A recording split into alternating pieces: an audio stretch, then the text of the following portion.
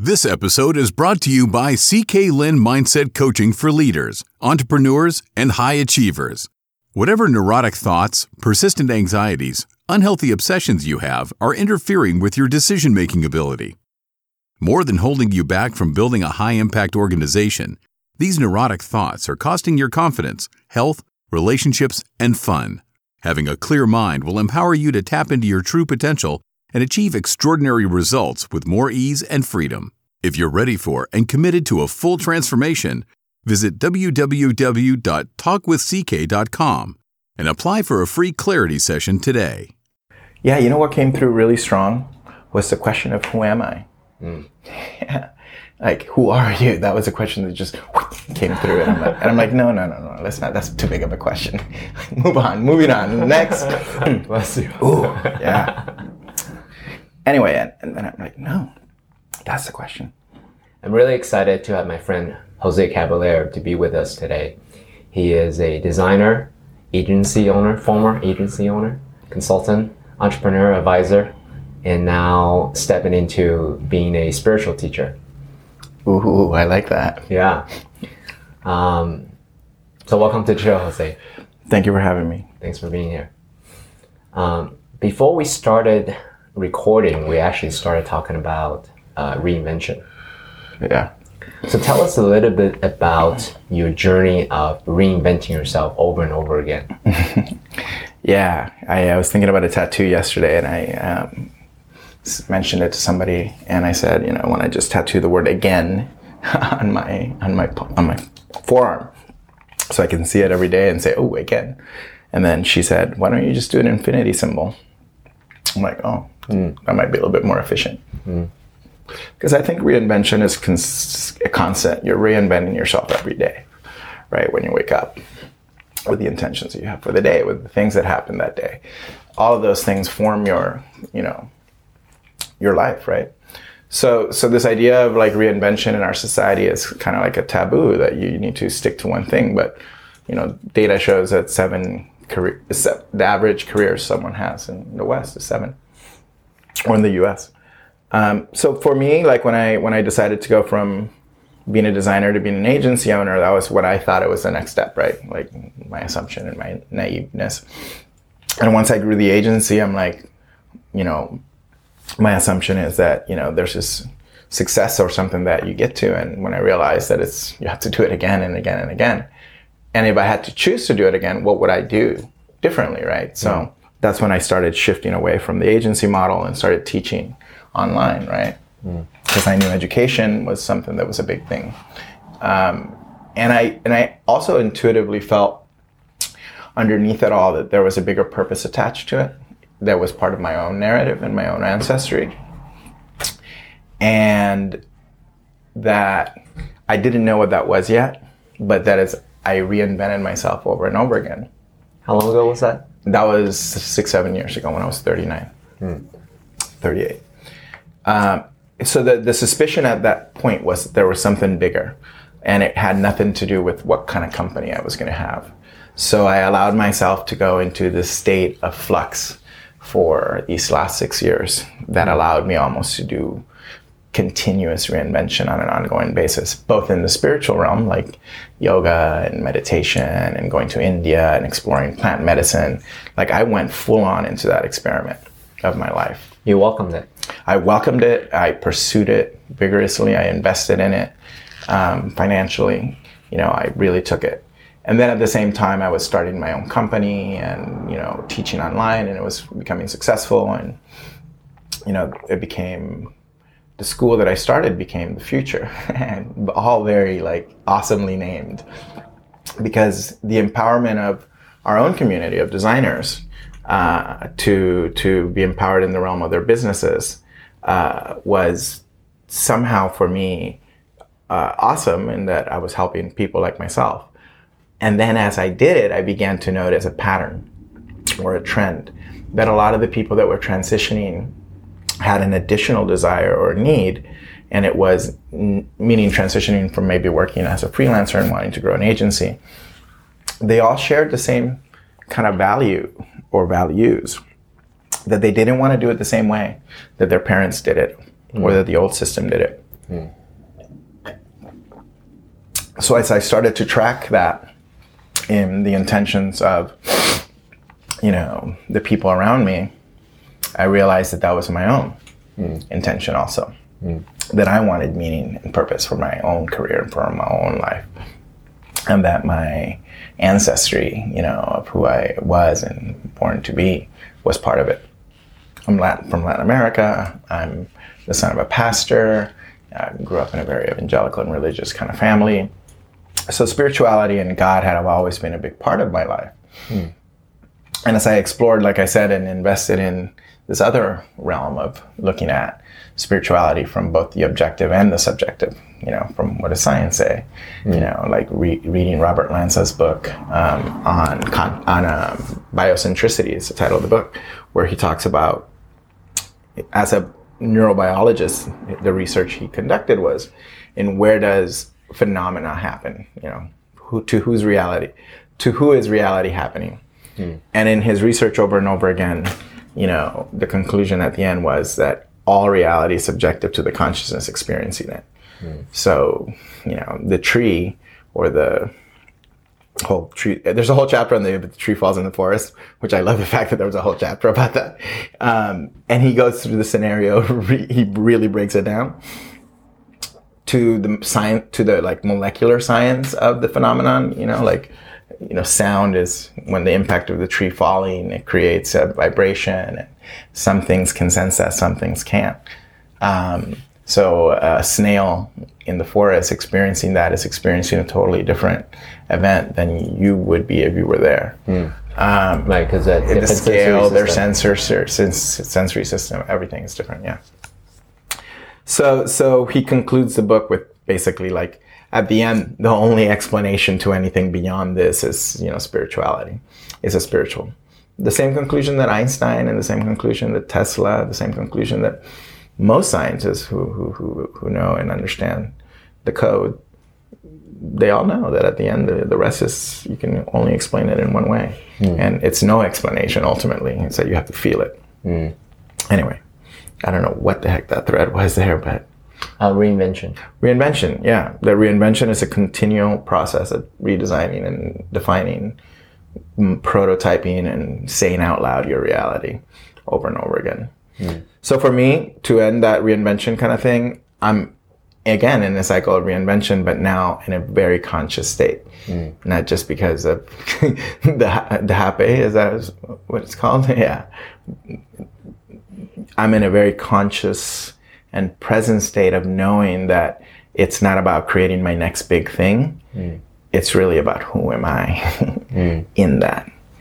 My own healing, my own letting go, my own completion, my own courage.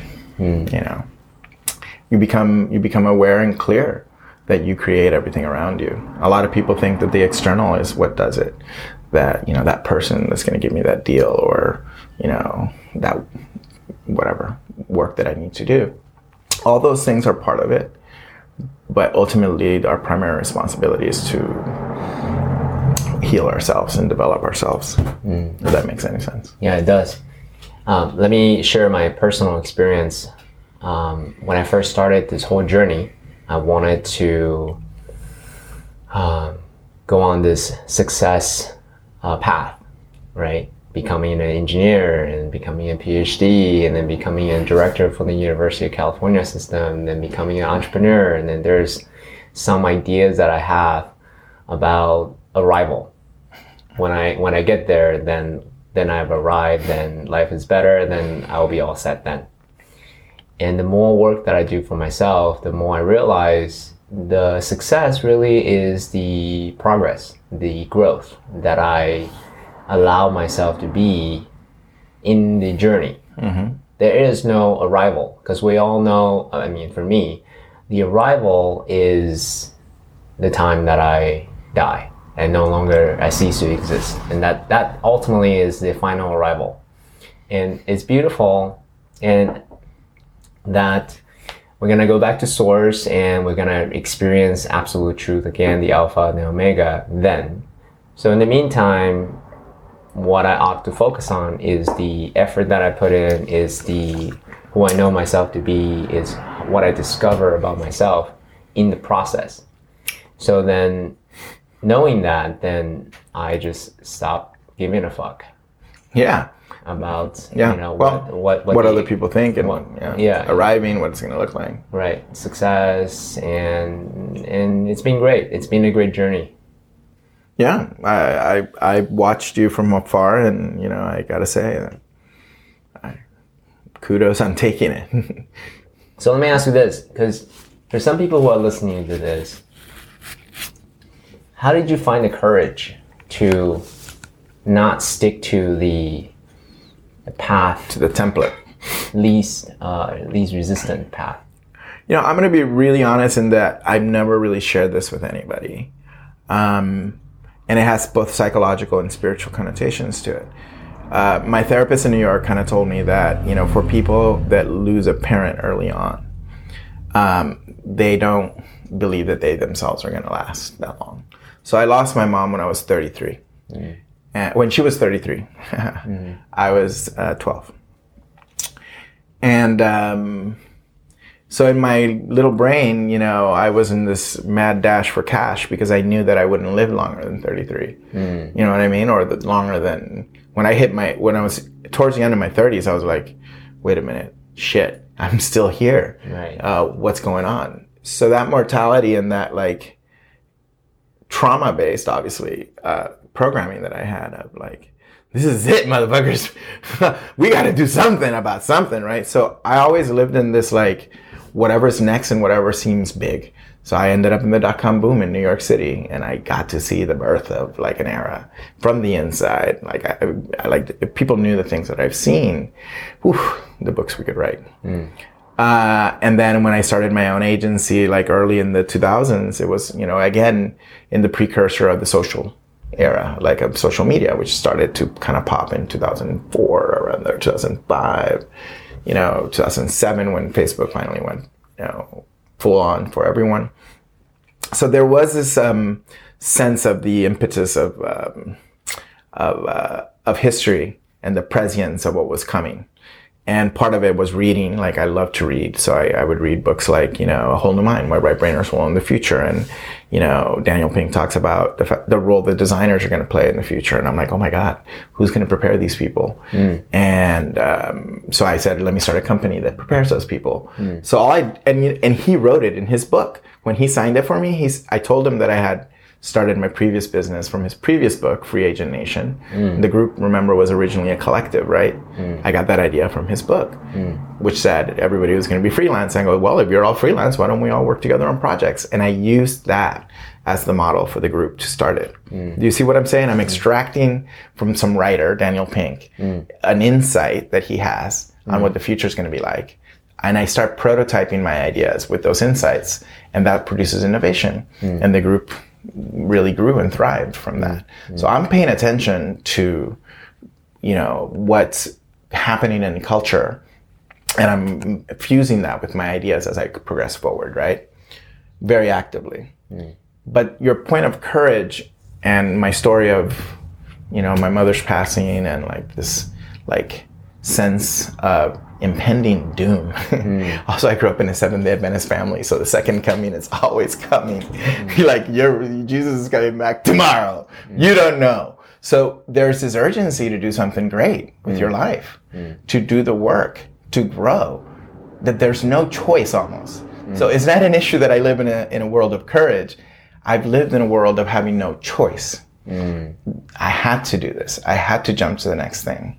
I had to create something crazy. I had to take risks, and I'll tell you, it's not easy being always in that edge, being always that guy, who does these things. It takes it's not even the courage, man, because the courage I have in spades. What I've had to develop over the last 6 years is the fortitude, the fucking stomach, the abs, the six pack, spiritually speaking, the third chakra, the solar plexus. Because if you're going to live like I live in this continual state of, more, of bigger, of whatever it is that you want to create, and not, taking no for an answer from the universe of doing it, you're going to have to build a fortitude. And part of it is not fortitude. Like, because it's not that you're going to withstand it and have somebody there sucker punch you in the abs. It's actually the discernment and the wisdom to simply know, you know, how much effort to put in. How do you do that? Is there a mental model that you use? Yeah, is there a mental model for it? How do you strike? So actually, it's a really key point here, because a lot of people listening to this probably are of similar mindset. We're infinite spiritual beings living human life. I want to create, manifest, anything, you know, the best version of myself, to create, to make a difference, to create companies, whatever it may be. And the pitfall of that is existential stress. I'm not doing enough. Nothing's ever good enough, right? Yeah. Let me continue to live in the future.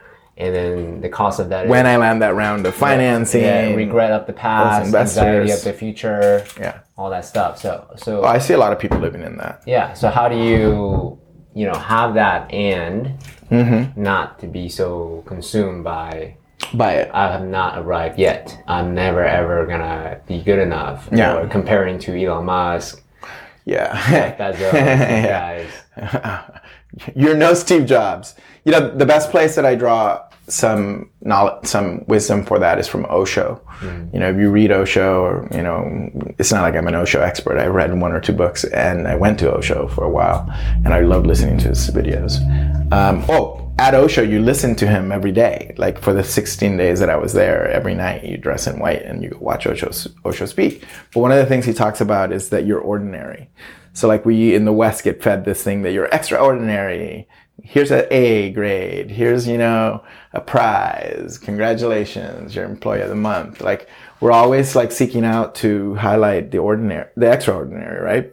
But the work really just happens in the everyday, right?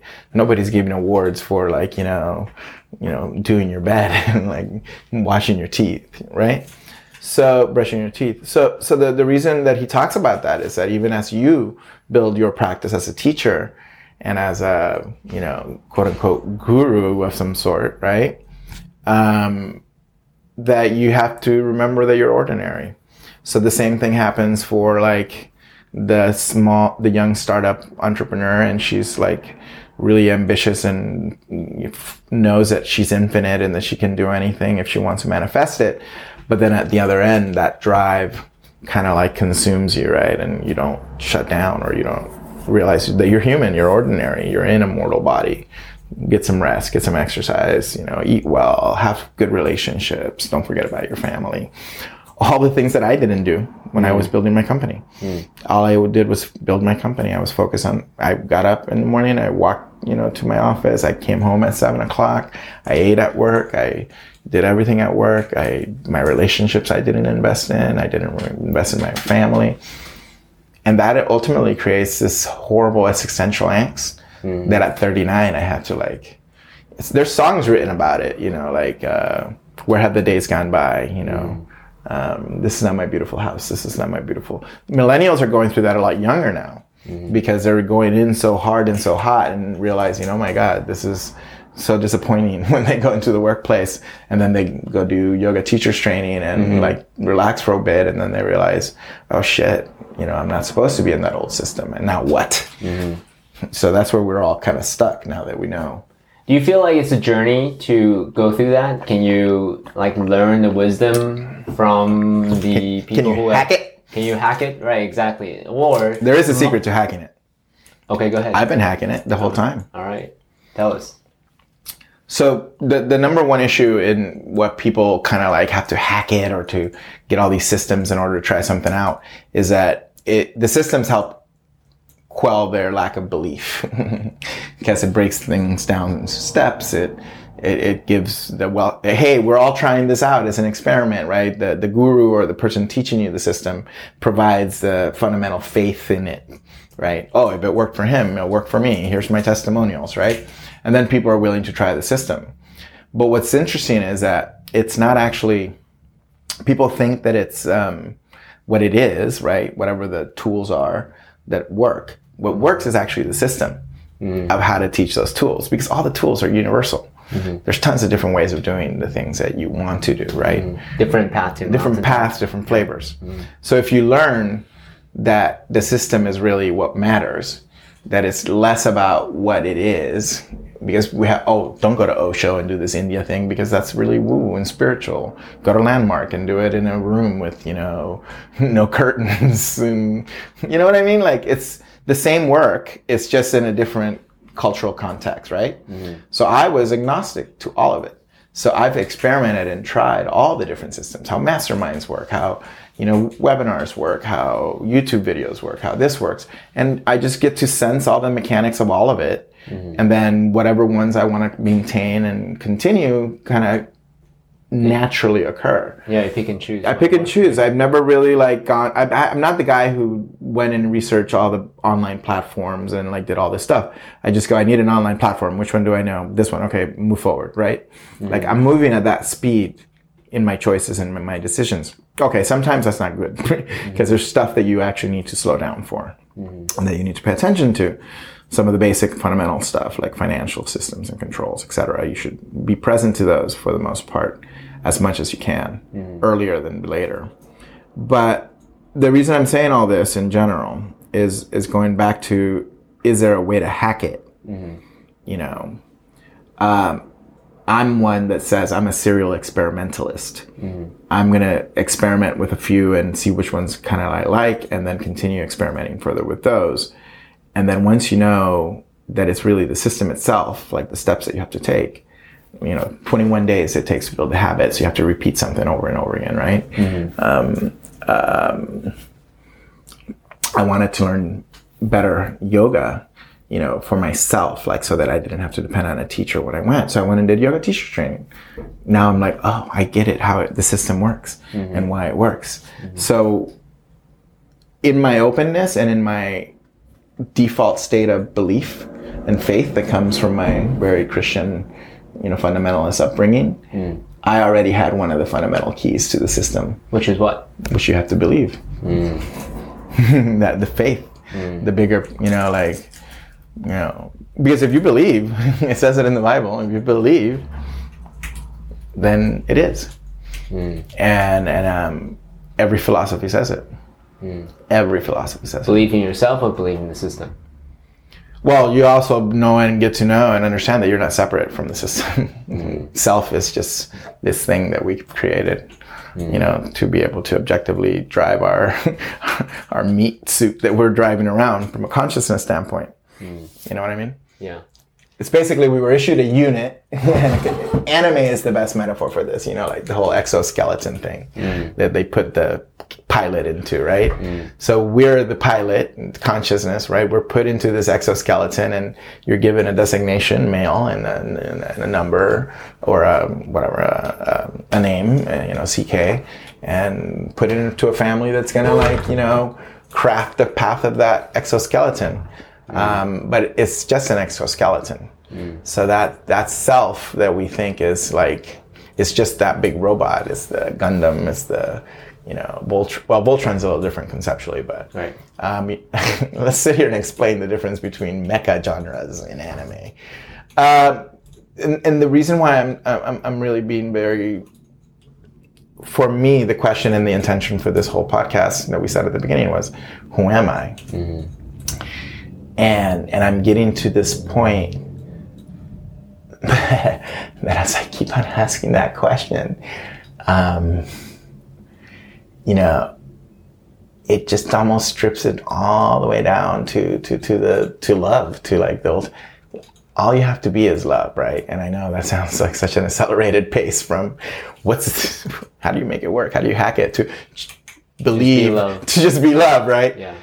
And it's for the activation of ideas and reality. Imagine if you're 3D printing, right? The 3D printing mechanic is that you have a resin that until it's activated by a laser, it doesn't solidify, right? So then basically the printer itself digitally puts a mental image of it and shoots the laser, and it only turns on in the distance of that mental image, but the object isn't actually in front of it. The object is in the computer file, in CAD data, managing the laser to where to shoot. And then the 3D object appears, right? So if you think of emotion as that laser, our ideas are just resin. They're just words and thoughts and like, this would be cool.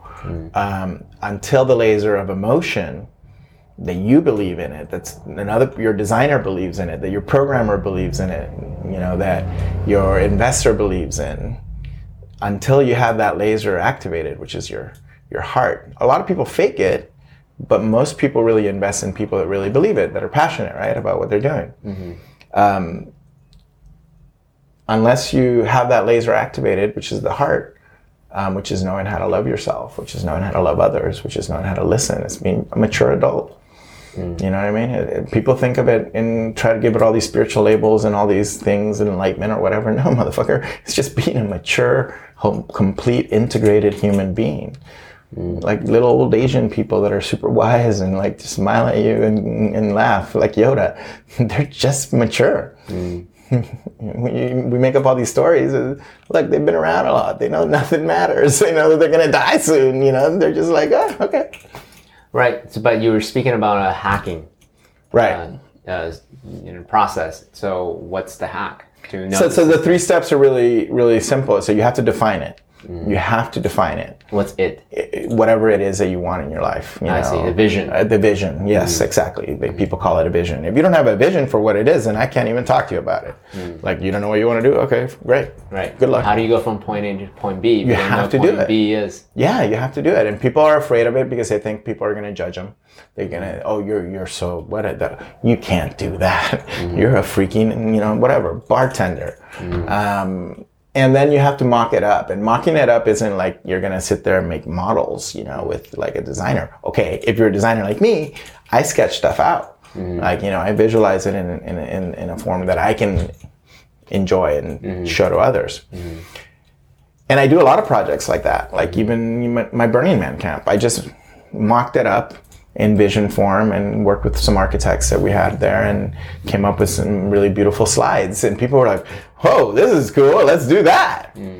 It didn't really exist until it had existed, right? So you have to mock it up. Cities are built with architecture plans, right? All these things are important, and we don't design our own reality because we don't have those tools. Like you might not have been taught how to sketch something out in conceptual form. And then the final thing is you have to share it. You have to say it to other people. You have to say, here's my plan. Here's what I'm trying to do. What do you think? And people will tell you, or they help you and they open energy portals forward. So if everyone behaved that way, like if we were all entrepreneurs and like we all had to pitch each other our 10 slides as to what we wanted to do in our life, things would be amazing. Like, I wish I could bring that, wow, I'm saying that out loud, that level of like tool simplicity to the process of business, of investor and business creation in the entrepreneurial space to everyday people. I've done it. I've done, workshops that bring the tools of user experience and like business planning to kids. They love it, because they're like, oh my God, this is what I'm going to be. Great. Kids get excited about a plan, about what they can become. So step 1, have a vision. Step 2, mock it up, MVP it, minimum viable product, designing business plan, whatever you call it, 10 whatever slides. You call it. Yeah, 10 slides. So, and then step 3 is to share it with others. Share it with others. So then if you look at that in terms of like how to learn other things, or how to do other things. So if you want to learn, for me, I do it in the form of media consumption. So, if I'm interested in how organizational systems and the dynamics of behavior and all these things, all my Netflix shows and all my YouTube shows and all the books that I start to buy kind of start to correlate around those topics. And I become like really interested in the topics. And what I'm doing is that I'm taking snapshots and writing like notes in my notebook of just the nuggets that are affecting my own narrative. So people think that they have to learn like all these things, how to scale my business, the lean startup, agile principles, all these things before they start. I don't ever do that. I jump and, the Amazon delivers the books, Right. Focus on the next step rather than the 10 steps out. When I had the group and I had to deal with scaling, staff, I've downloaded an Audible book on HR and walked every night, like for an hour around, downtown and listened to it. And the next morning I'm like, I know HR. It's like the download in the Matrix. And I immediately knew that I needed to take some actions based on the book, just from the insights that I got. People are like, oh, am I going to remember the whole book? No, I don't give a fuck if I remember one word in the book, as long as I remember the sentence that gave me the answer to what I needed. So you're just basically mining for gold in there. And then you hope that the book read the reviews, make sure, ask a friend. That's the number one thing. Ask a friend for a book recommendation, social media. Hey, I'm trying to figure out how to do budgeting, boom. Here's a few books people recommend. Well, then how do you sift through the noise versus the signal? Because as you said, if you say you want to scale your organization. Yeah, so this is a big problem that I see kids having, is that they love podcasts, they love consuming, and then consuming becomes the thing. So like, I don't listen to any podcast. I don't listen to, other than myself, I listen to my Facebook Live sometimes again to see what I said. And that's good because it's integrating it. And I'm like, damn, that was good. Right now I'm listening to one podcast, Russell Brand, because I love what he's bringing into the mix. And I like him. He resonates with you. He resonates a lot with me. Yeah. Like I love him. But the books that I have around me are just the books that I'm interested in. My only bad habit is that I go on CNN just to see if the world has ended yet. The point about it is that I'm kind of like on a Tim Ferriss style media diet most of the time, other than checking in on CNN to see some news sometimes. I try not to, research or like unless I'm specifically looking for something. So Google is my best friend, right? Or YouTube. I don't really get caught up in the latest, greatest shit. You recommend that for others? It's up to you.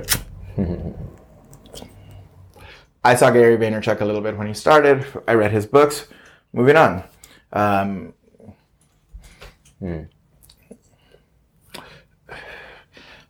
Unless somebody really recommends it and like tells me you should totally watch this, Jose, this will resonate, I won't do it. It's easy to get distracted. Like, I'm super ADD and distractible, so I don't want to make it even worse. Like, look at where I live. I mean, I already have books. And so what I distract myself most with is writing down my own thoughts. And it starts looking like you live like a madman. But what's better to be distracted by than your plans and the things that you're creating? So I'm present to them every day. And when I see them, it gets me back to thinking. So it's like keeping me in, the realm and the space of what I want to create. It's the highest thing. Like, it's even posted at a ritual level in a way on my wall, where from the top down. Is there a process that you pick and choose to keep because we all have, let's say, thousands of thoughts every day. How do you? Prioritization, 1, 2, 3. That is, notice that things have numbers on it, like a 2. So prioritization, and also from user experience or from mapping things out, the things at the top are the most important, and then as it goes down, it's least important. Also, writing things really big. Like, people have the tendency to write things like in a notebook or really small or on a sticky with a pen. No, I write it with a Sharpie on an index card because it's bigger than a sticky, and I can read the Sharpie from far away. Because what you do when you have a strategic room, like a war room, if you ever run an agency, this is all agency tools, is that you got to be able to walk in and be briefed on a project like this. You got to be able to see the strategy. You got to be able to see the comps. You got to be able to see the progress from left to right. And your team knows how to prepare that for you because you're the director. So you walk in and you're looking at all of it, and then you're like, okay, I get it. I'm caught up. Yeah. So, and then you might be doing 1 million projects. So you need to be able to catch up on that project immediately. That's why they call it the brief. So in business communications, or in the form of, people don't live in that realm because they're used to offices and terminals and computers. So I believe in this kind of counter force always to whatever it is that's taking your attention. And that's why you see all my shit be very colorful, really big, and in my home, you know, not just at work. So I read the best New York Times article ever. It was so cute. It was basically a dad who was an engineer, programmer, software programmer, who did Scrum with his family.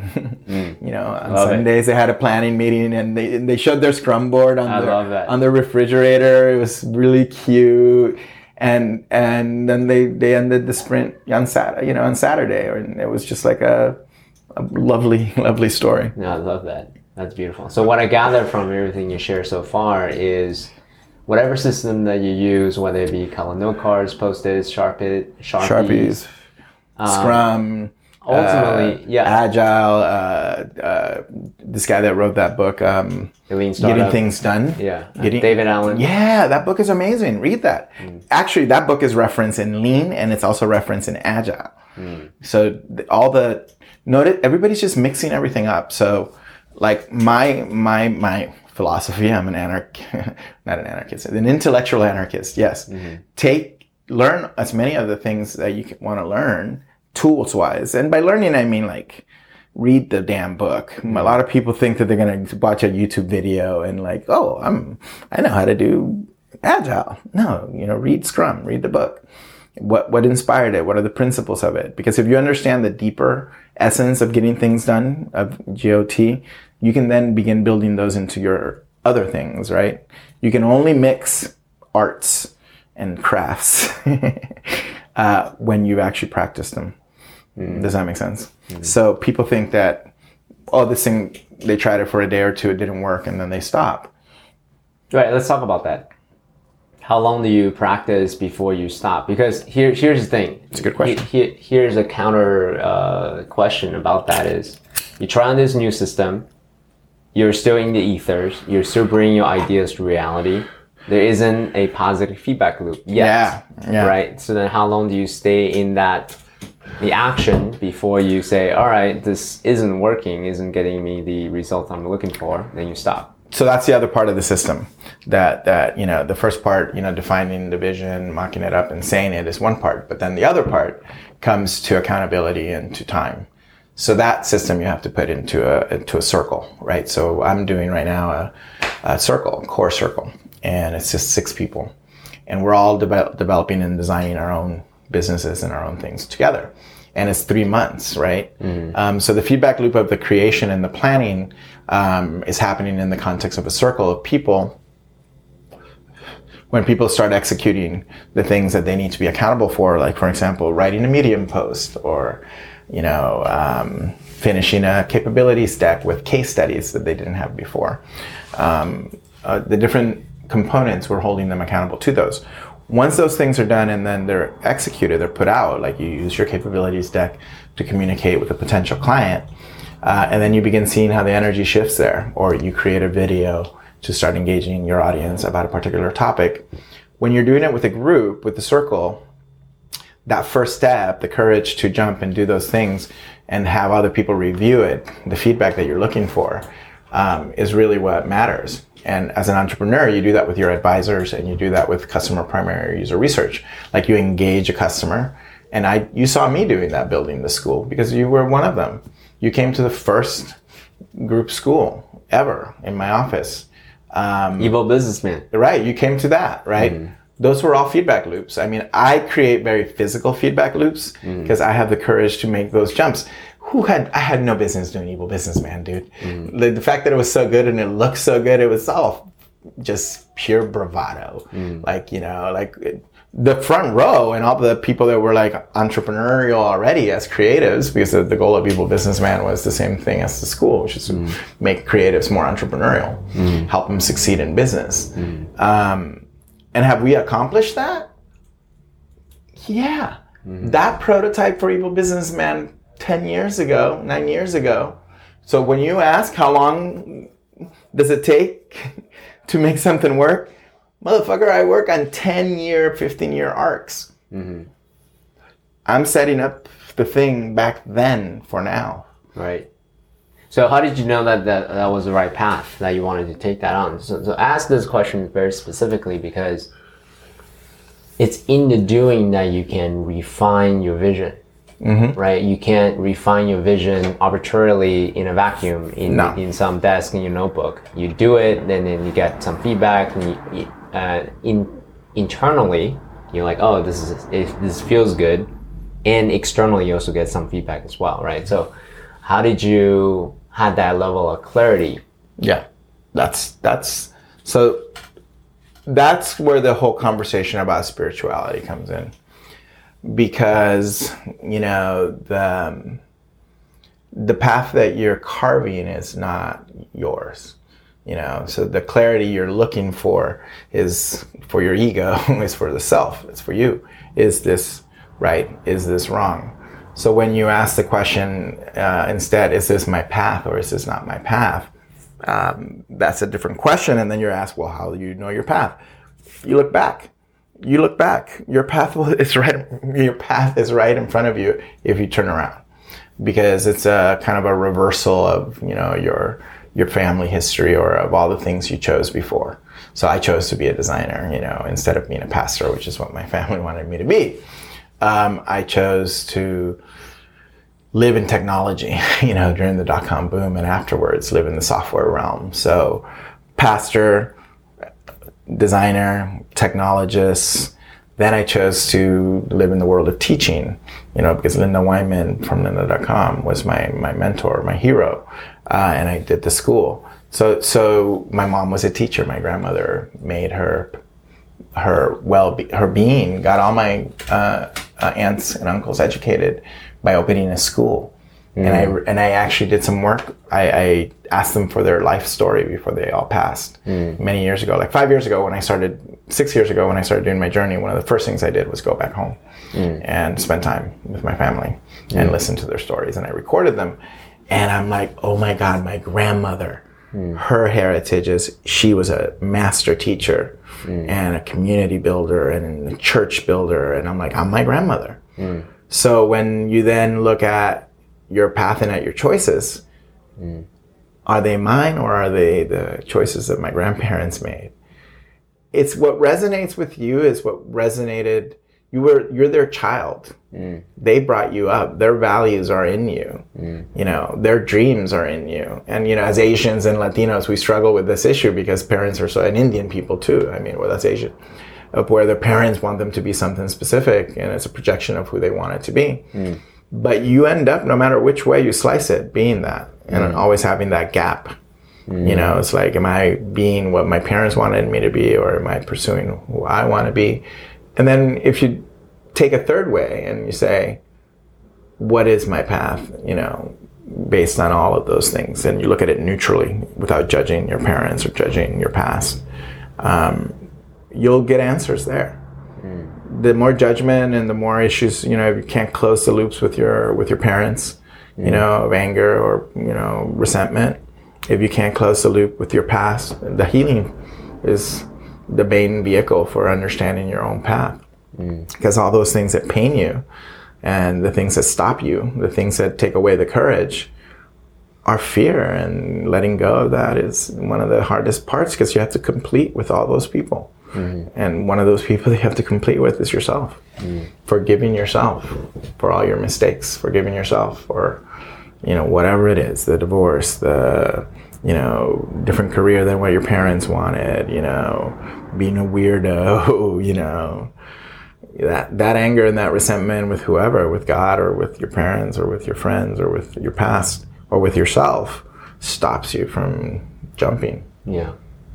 A lot of people listening to this are interested in high performance. And one of the mental models that I teach them is removing your interference. Any kind of judgment, trauma, resentment, anger, anything towards others or towards yourself ultimately interferes with your present moment right here and now. And so that's what I want to underline in everything that you said. Total agreement there for sure.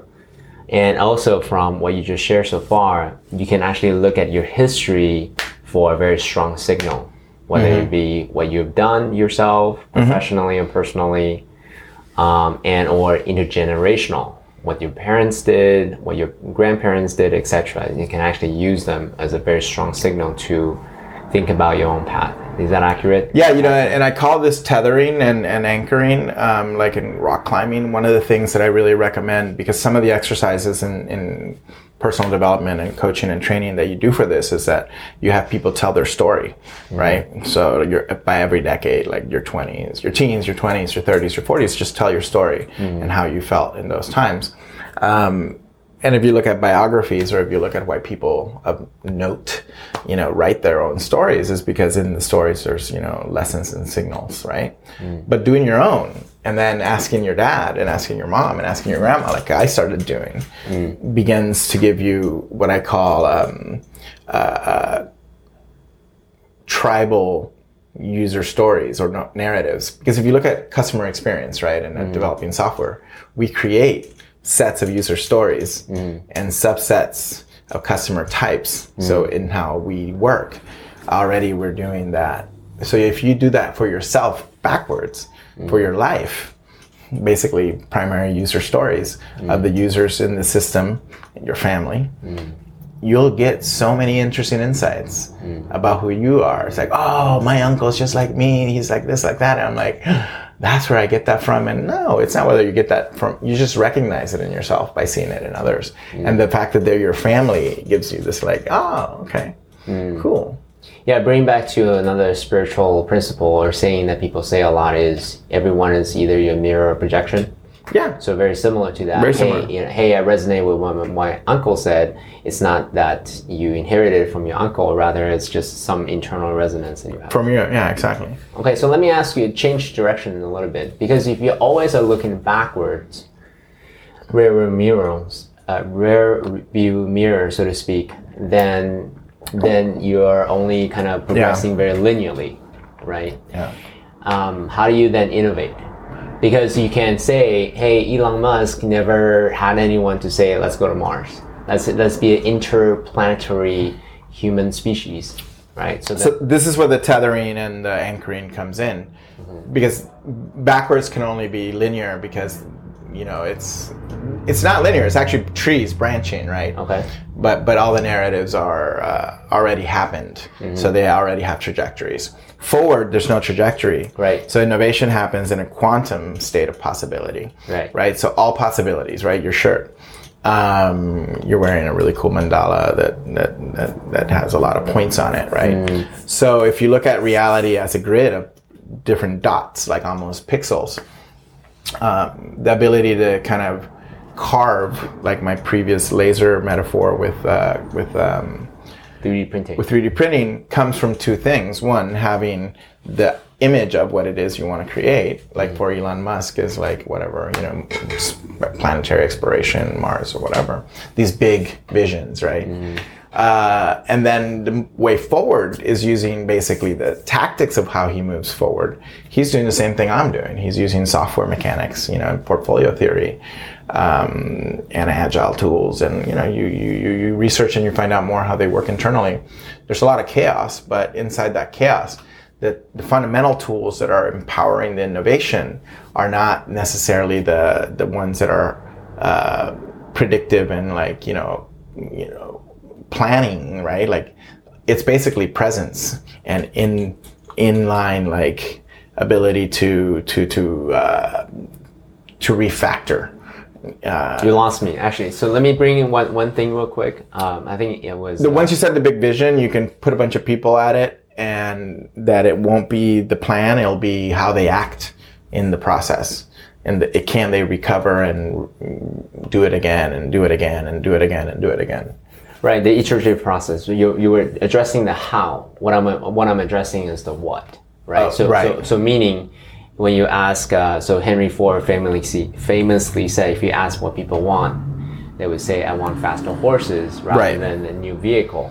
So that's a jump from horses to cars. Yeah. So what I'm addressing is, if you just look backwards, you're going to want faster horse rather than innovate and do a quantum leap jump to the next level, whatever is next for you. Yeah. So what I'm referring to is that, how do you define, all right, so now I kind of look at all my past, and I ask this question because some people who know me well and said, hey, CK, why are you always asking questions about the past?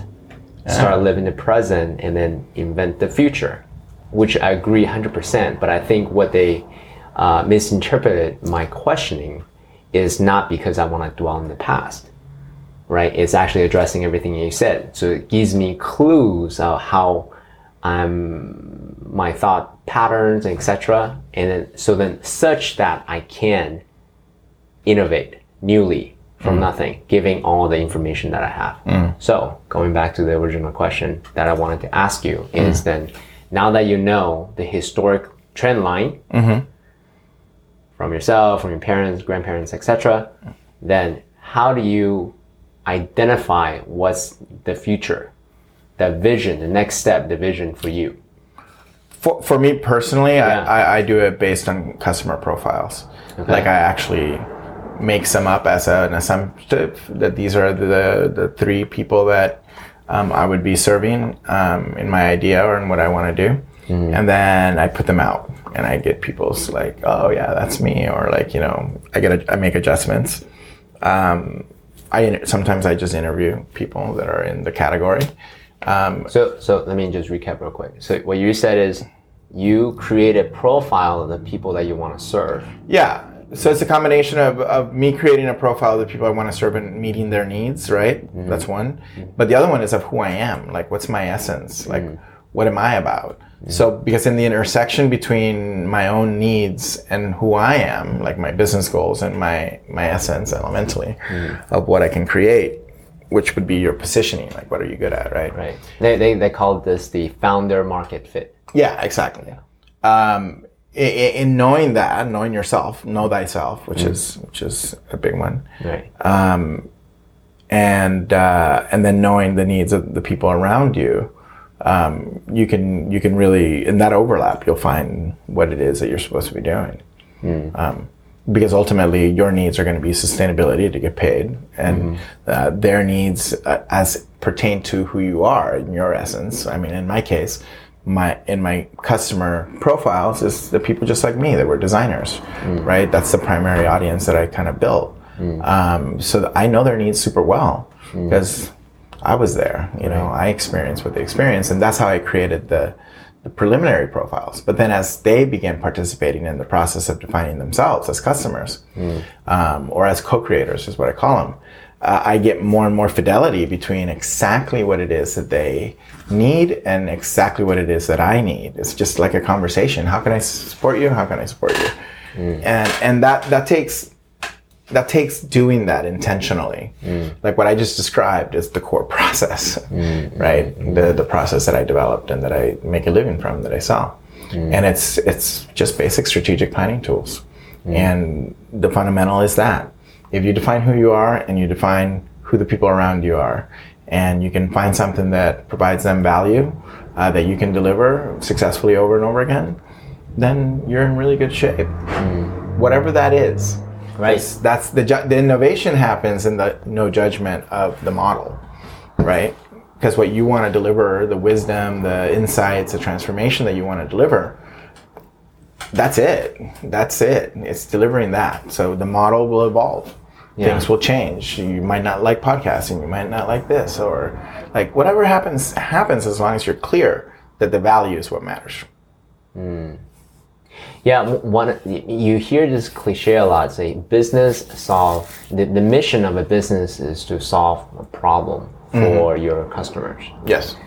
And in my younger years, when I first started becoming an entrepreneur, what I would focus on is the solution. Right. But as year goes on, what I realize, what I should really focus on, primary objective, is to understand the problems. That's the hardest part. Focus on the problems, then articulate it, then I can see how my solutions, whatever widget that I'm building, can actually fit into the problems. Because if they don't, my ideal customers, if they don't even know what the problems are, and then you just say, here's a widget, they're gonna look at you and say, all right, so what am I gonna do with this widget? Yeah. It's customer development. That's the fundamentals of it. So, I mean, there's a lot of... Don't solve problems that don't need solving. Find out what the problem is. Yeah. That's and that, but listen, that requires, you know, people to be courageous and like put themselves out there and to be a little bit not. So you're living in the unknown and you're living in possibility, right? So for you, I mean, as an entrepreneur, that early stage of figuring these things out, it's you need to be really present to it, because what resonates well with you, because you've actually had conversations with your customers, it gets you excited and it gets them excited. It builds the energy to build the thing. So engaging your customers and engaging your community in the building of your own ideas is really magnificent. Is there any specific prompts or tools that you could share with the people who are listening to this to really help elucidate, clarify what their core customer problems are? And let me say this, because if you just walk up to a random person, let's say your ideal customer, and say, hey, what's the problem? How can I support you? Yeah, that's a little creepy. Yeah. Well, chances are... Let's play act it right now. I'll actually be this is a random meeting. I'm meeting you as a potential customer. What I do, and I'll just preset it, Sure. I'm creating a customer profile in the format from Core of like the first, the demographic information, just age, where they're from, what they do for a living. Second, the story, like what are you doing, what are you up to, like where you're at right now. And in listening to that story, I can get to and jump to what do you need right now, or like what are the things that are challenges for you right now, which leads me to solutions. And I can do it all in one session, and I'll play act it with you because I do it all the time when I go to a coffee shop. Okay. What's your name? As myself? Yeah. We're talking. I love your shirt, man. That's an awesome shirt. Yeah. Thanks. Yeah, thanks. Yeah. Cool, man. So we're waiting in line for coffee right now. So Sure. What's your name? I'm CK. CK. Cool, man. I'm Jose. Yeah, nice to meet you, brother. Yeah. You live here in Venice? No, actually, I live in Pacific Palisades. Oh, nice. Yeah. Cool. It's beautiful up there. Fancy. Yeah. What do you do? I'm an entrepreneur. Cool. Yeah. You're about 38, 36? I'm 41. Dang, dude, you look good for an Asian person. Well, that's actually probably you look good. So you're an entrepreneur. So what are you working on? So I have transformational retreats for other entrepreneurs to really help them overcome their mental blocks. Oh man, I love that. That's amazing. Why are you doing that? It gives me a lot of joy seeing people overcome their mental blocks and create something new for themselves, for the business, for their people that they serve. Yeah, I built something not too dissimilar, but it was challenging. There's some interesting challenges in scaling and waiting long enough for things to start to take off, and it was a little bit, it's interesting. How is it going on your end? Any challenges? Sure. Well, the challenge is letting people know about this particular offer and the transformational aspect of it, and then potentially what they can receive to grow themselves, to grow their business. To letting more people know. So the awareness aspect of it. Yeah. Have you done any like business planning for it, or any? I'm planning it every day. I'm looking at it every day. Every day, cool. Yeah. Anyway, yeah, man, I love what you're doing, man. It's pretty awesome. Are you on Instagram? I am. Cool. Here, let's follow each other on Instagram. I would also tell you more about my story. Sure. If we were really in a coffee shop and not in the middle of a podcast. But I just built a customer profile and all the quadrants, and I understand. Like, keep it casual. Yeah. So relatable. I can have that conversation. That's a primary user interview, a customer interview. Now, if the other I'm a nurse and you work at Pacific Palisades, hospital, and like, cool, what are you working on?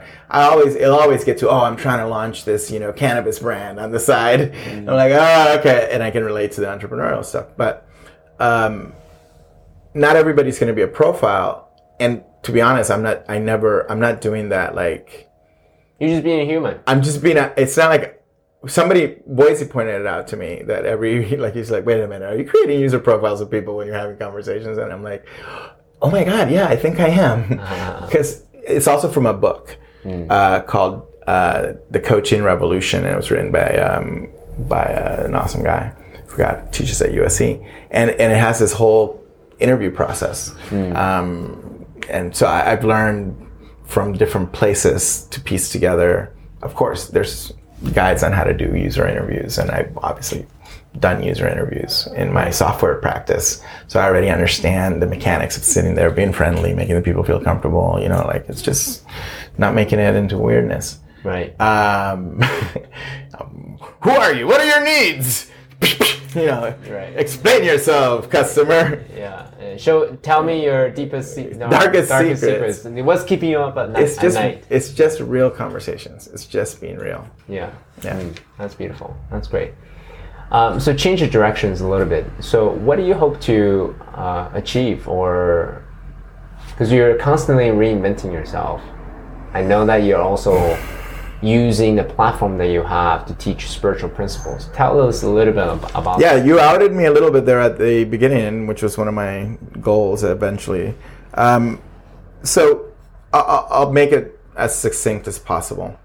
In looking how to help designers grow as entrepreneurs and as their own business owners, in looking at how to help startup teams work more effectively and have more success, and then looking at how leadership teams, you know, plan and enroll their customers or their teams into the vision of the company.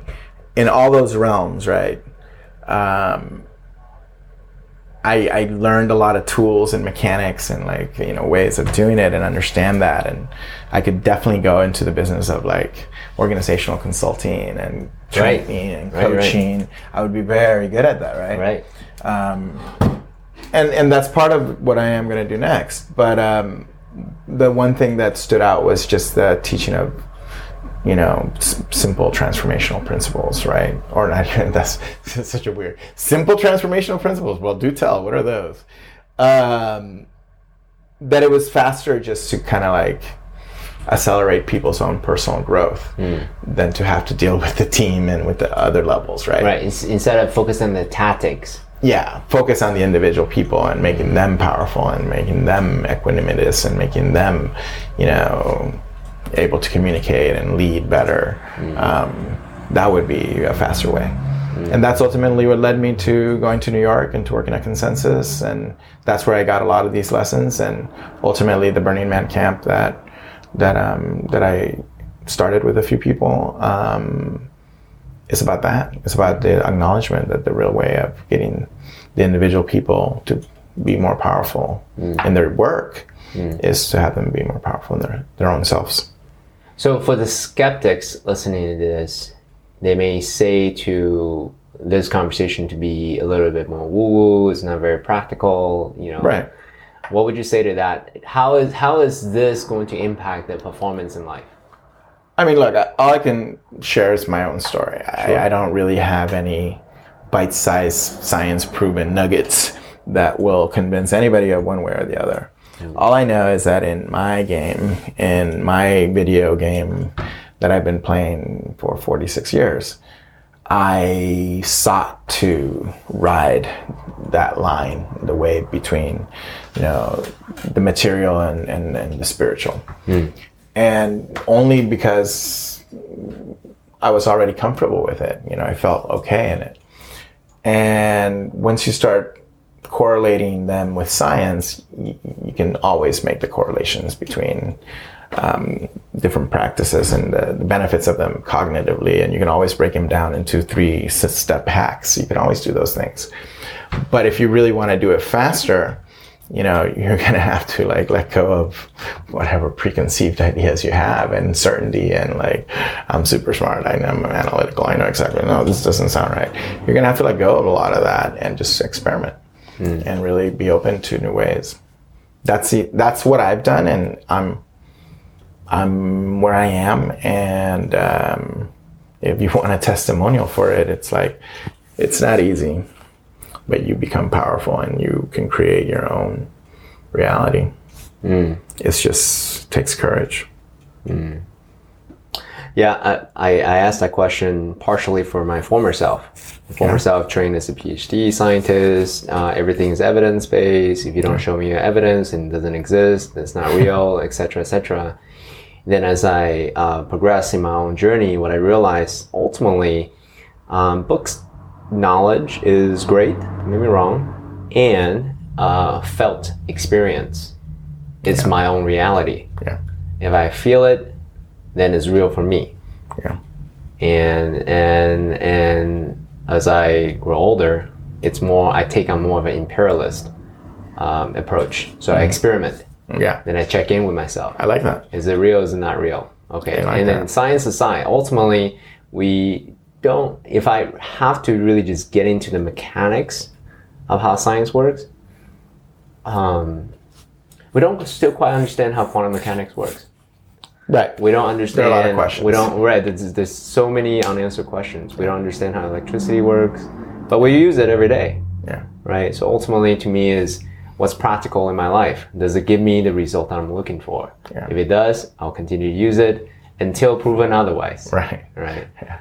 I love that. Empirical thinking. Yeah. Yeah. I call it the iterative life. Like where it's iteration after iteration of experiments, and you're the ultimate scientist. You're the experiment. Try it out. Right. If there's an area of your life that doesn't work, if there's a block that you experience, if there are things that you have negative charges about, if you can't take actions about, your hopes and dreams, if there's anything that's stopping you, great. And that, to me, that's a boundary condition. Yeah. And then what kind of experiments can you overtake to overcome that boundary?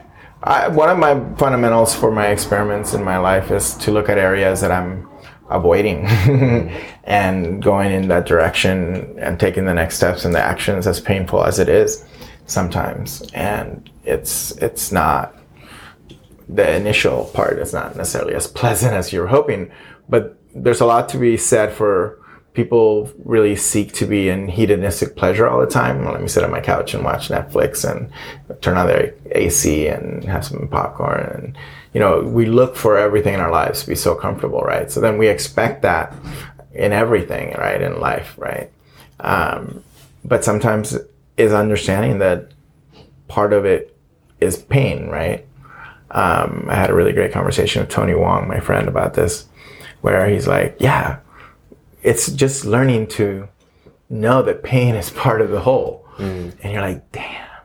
So for me, when I saw things that I was avoiding, or like, I got that tingly feeling of like nervousness about dealing with it, I would then jump. You would then jump. Yeah. Mm-hmm. So that was a signal to you that you should do it. Yeah, that I should do it. Because you have hesitation and fear and pain. Very counterintuitive, because people say, well, isn't that something that you should trust? That means that there's danger. Most things in our lives aren't like you're in front of a cliff and you have to use that logic, because that reflex is built for our reptilian brain for survival of actual death. But having a conversation with your spouse about how you're feeling and avoiding it is not a cliff. It's just emotions, right? You're not going to die if you have the conversation. It will be painful emotionally, but there's no physical harm. So that's the point. What are the things that you're avoiding and the truths that you're not dealing with? And they come out eventually. And that's part of maturity and getting older. It's like being super brutally honest with yourself, and your friends doing that with you too. I recently finished the book by David Goggins named Can't Hurt Me. So he came from nothing and had an abusive father who beat him every day, raised by a single mom, and essentially got himself out of the condition that he was in, and really trained himself to be one of the top Navy SEALs, and was candidate for Ranger School, and then now he went on to set several ultramarathon records, and then had a world record for the most pull-ups you can do in 24 hours, etc. So one of the key takeaway that I got from reading that book is embrace so people say step into the fire, step into the crucible. The pain and the struggle is the fire. And in that fire is where you can actually burn away your limiting beliefs about yourself, your limiting beliefs about the world. So that's actually what I got from, And one thing I wanted to clarify, if we're going to loop it around as a circle, I mean, when you introduced me, the you ended with and is transitioning to being a spiritual teacher, I want to kind of loop it back. I'm continuing to teach the things that I've been teaching. It happens to be some of the ideas and some of the principles that I'm beginning to include and integrate into what I'm teaching have, parallels inside spiritual practice. But I don't have an intention to, and that goes with the intention for the podcast, like, who am I? I think my intention is to continue as a creator, as a creative, right, of things, whatever those things might be. But that the method in which you do it comes from a philosophical and from a, we can call it a spiritual kind of sense or aspect to it. And where it intersects with people's purpose and entrepreneurship and creativity is that like really sweet spot that you can still now communicate, about the more subjective and the more spiritual aspects of practice as an entrepreneur. Look at what I put over there on that index card, spiritual startups. Because there are a lot of people that are more conscious that are doing business today. And some people call it conscious capitalism. Some people call it something else, right? There's all these different labels that are emerging, and you've been part of those communities, in the past here in Los Angeles. That's continuing, but that's continuing under less of a label-y way and more in the values of the CEOs that I'm seeing emerge. Right. Millennial CEOs and, even,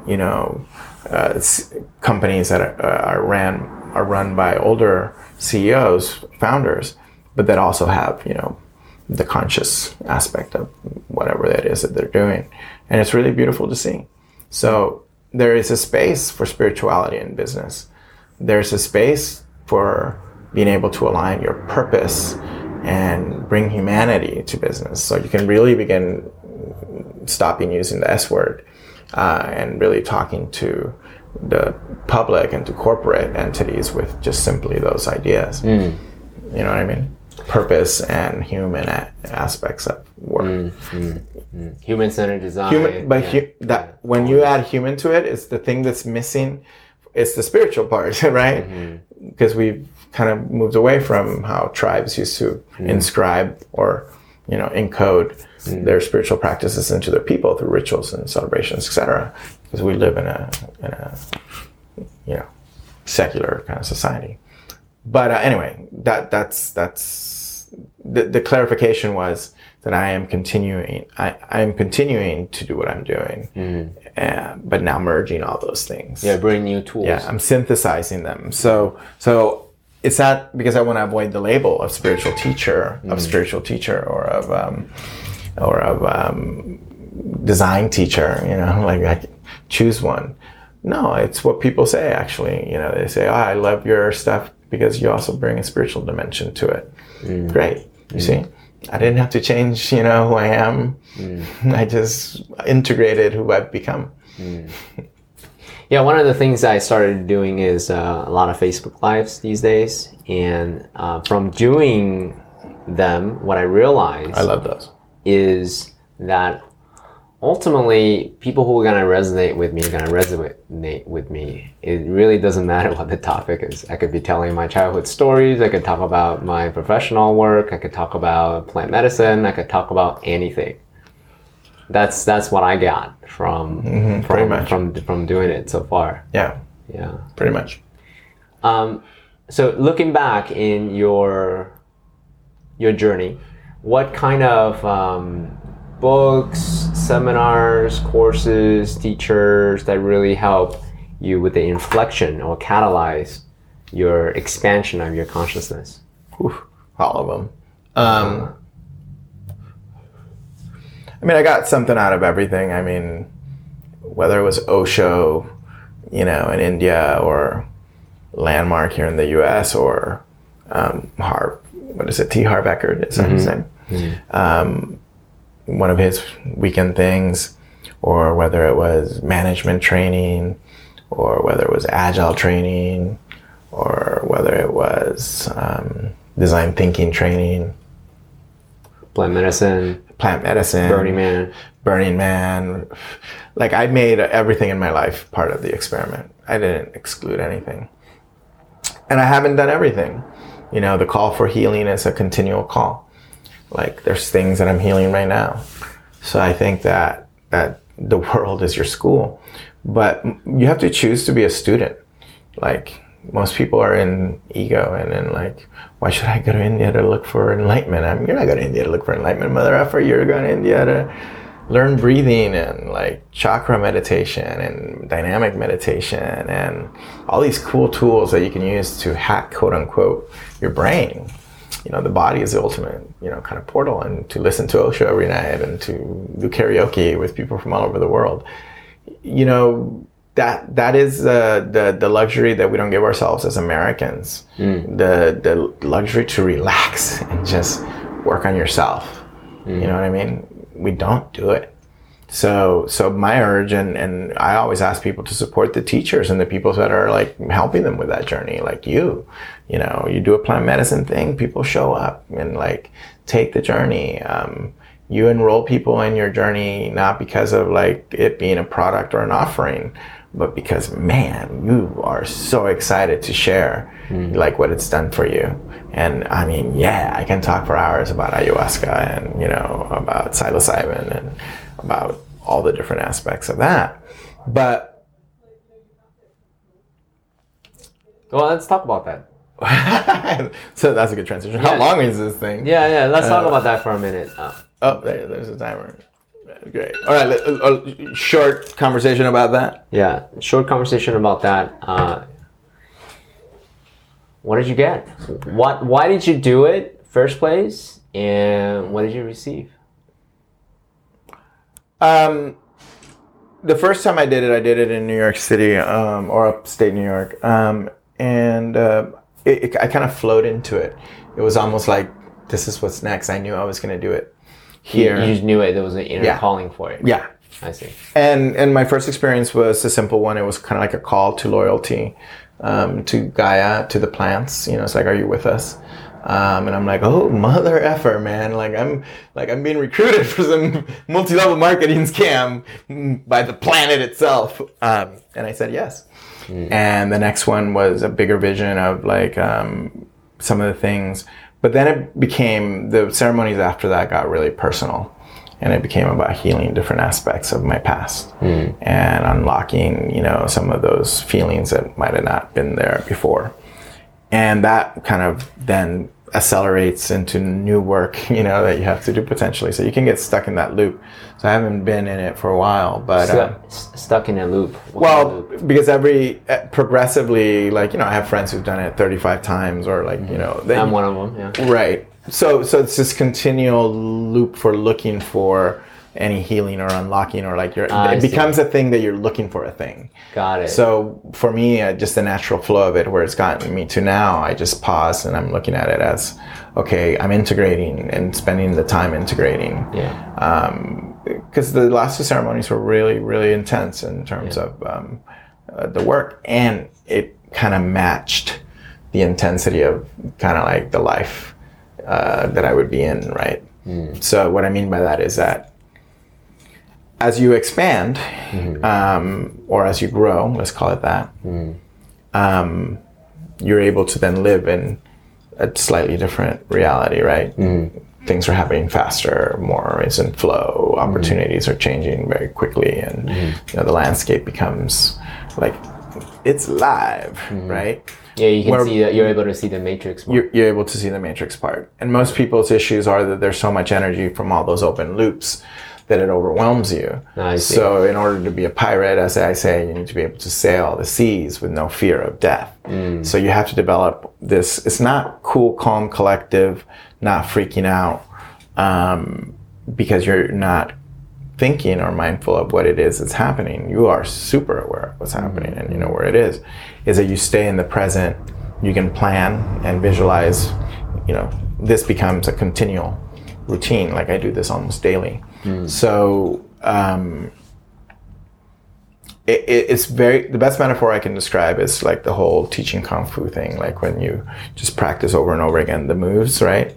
And then one day an occasion comes up and your teacher goes, and you go, and you're just doing all the moves, right? Muscle memory. Muscle memory. Yeah. So as you grow and as you master the different practices, whether they be through physical things like yoga or exercise, mental things like meditation and journaling.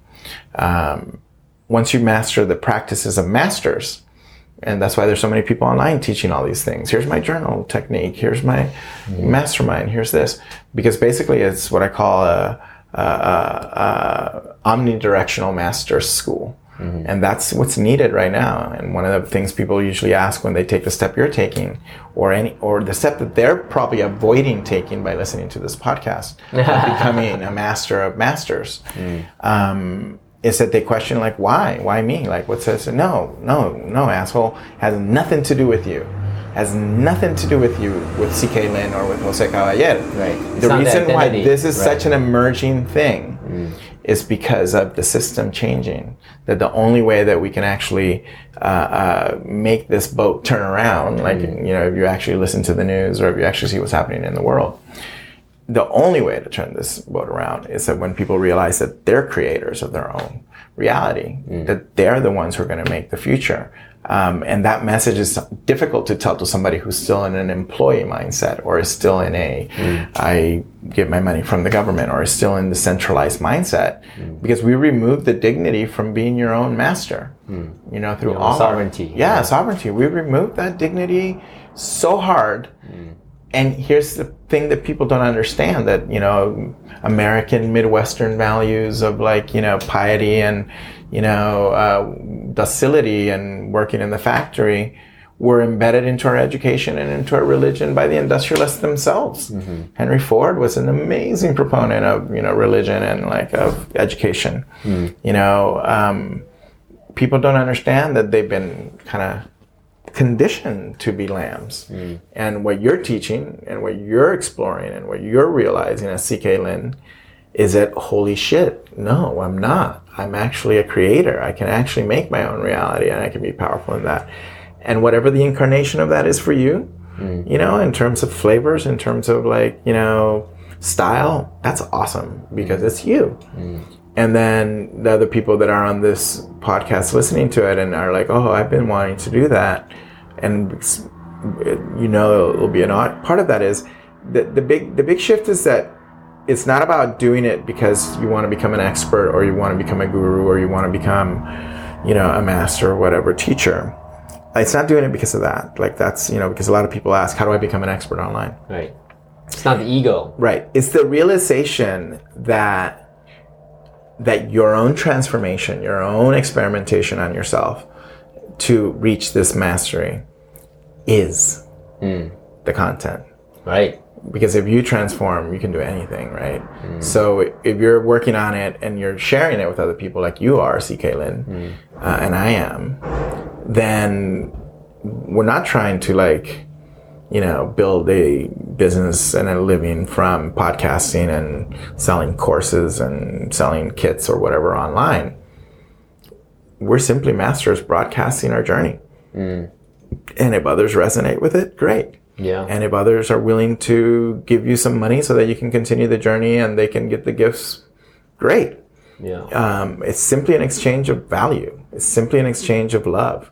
If you let go of the business model and the mechanics of it, and you have to know them and understand them and know how to put them in place, but you have to know that it's all about sharing yourself and your own transformation genuinely, really just bearing your soul.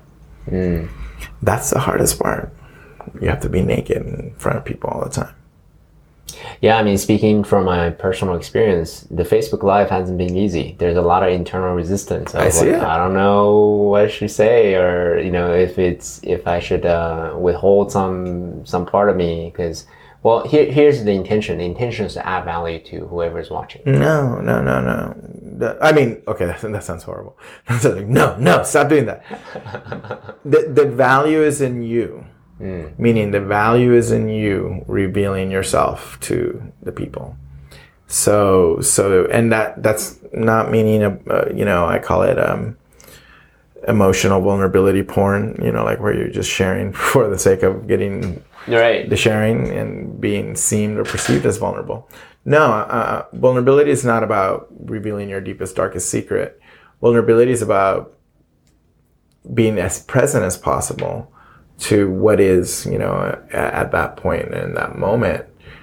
So when you watch me do my Facebook Lives on Sunday, I'll anchor into the day. I'll say 6 p.m. Sunday afternoon. So even in the narrative, I'm actually dropping it into my day. I hope you're having a good weekend. I just finished watching, some episodes of Merlin, suddenly it's in my day now. It's actually here in my space, and it's in my space, right? And it's really what's behind me. Right. And then I kind of talk about the topic and where I got the topic from. Sometimes it's from this, sometimes it's from that. And then I break it down in 3 index cards in terms of like the 3 anchors of the story. That one was from last week, new vision, define, mock it up, say it. And I don't write what I'm going to say about those topics, but I think about them. And then behind one card for each topic, I write 3 bullet points about what is it that I want to say with define. So when I flow through it, I'm just flowing through the mechanics of showing the cards, and then behind it gives me the 3 topics. So it looks and feels like I am just in the moment talking about the subject matter, and I am. But I have anchors throughout it. It's just been held through the whole sequence, and I can wrap it up and end it, and people are like, wow, that's exactly what I needed to hear today. Boom, boom, boom. And it's really a fundamental, kind of loop that I've learned to create. Make it personal, drop into it from where you are, explain where it's coming from, so that there's some context into that this is something that I've been thinking about. And that opens up even more so because I'm actually sharing my story. I'm openly, transparently kind of interlocking all the views, whether it be Instagram or whether it be Facebook or whether it be a Facebook Live or whether it be whatever, a tweet. I'm interlocking all of them into the same narrative because it's what's real. It's what's actually happening. So I don't see anything as online marketing or as... You're just sharing, you're broadcasting. I'm just broadcasting. Yeah, who you are. Who I am. Yeah. I am the message. But you're not, right? But you are. It's like, what? What are you talking about? You are the message. Jesus said it really well. Don't do what I say. Do what I do. So the broadcast and you are the message, whatever that might be that's coming through you. Yeah. Because what's coming through you is awesome, brother. Thank you. You're on the journey. Thank you. With that said, is there any call to action that you have for the people who are listening to this? What's the one call to action after everything you share, your journey, your overcoming, you're reinventing yourself, what you're teaching, what you recommend the design principles, the having a vision, mock it up, and then share it, and all of these principles that we've covered, plant medicine. You said a lot of stuff. Beautiful gems. What's one action that people can take on? Yeah, I'm saying this to myself, and to you, and to the people listening. Be easy on yourself. Relax into it. It's easier when it's it's not that you're not going to take it serious. It's not that you're not going to make moves forward and jump into action. It's not that. It's that you're going to do it progressively by matching the vision and matching the story itself as you're creating it. And then it unfolds. So what I'm saying almost is to be a little patient and to do the work of writing it down and articulating it and sharing it with friends progressively and be okay with that aspect of it, that early phase. And let things unfold with more gentility and less judgment. Be easy on yourself. It doesn't mean work less, but maybe you do need to. Maybe you're working too hard. But it means work more in tune with yourself, with how you're feeling, and where you're at, and don't stifle your emotional and personal life in order to create something. Beautifully said. Thank you, Jose, for being on the show. Thank you for having me. All right, man.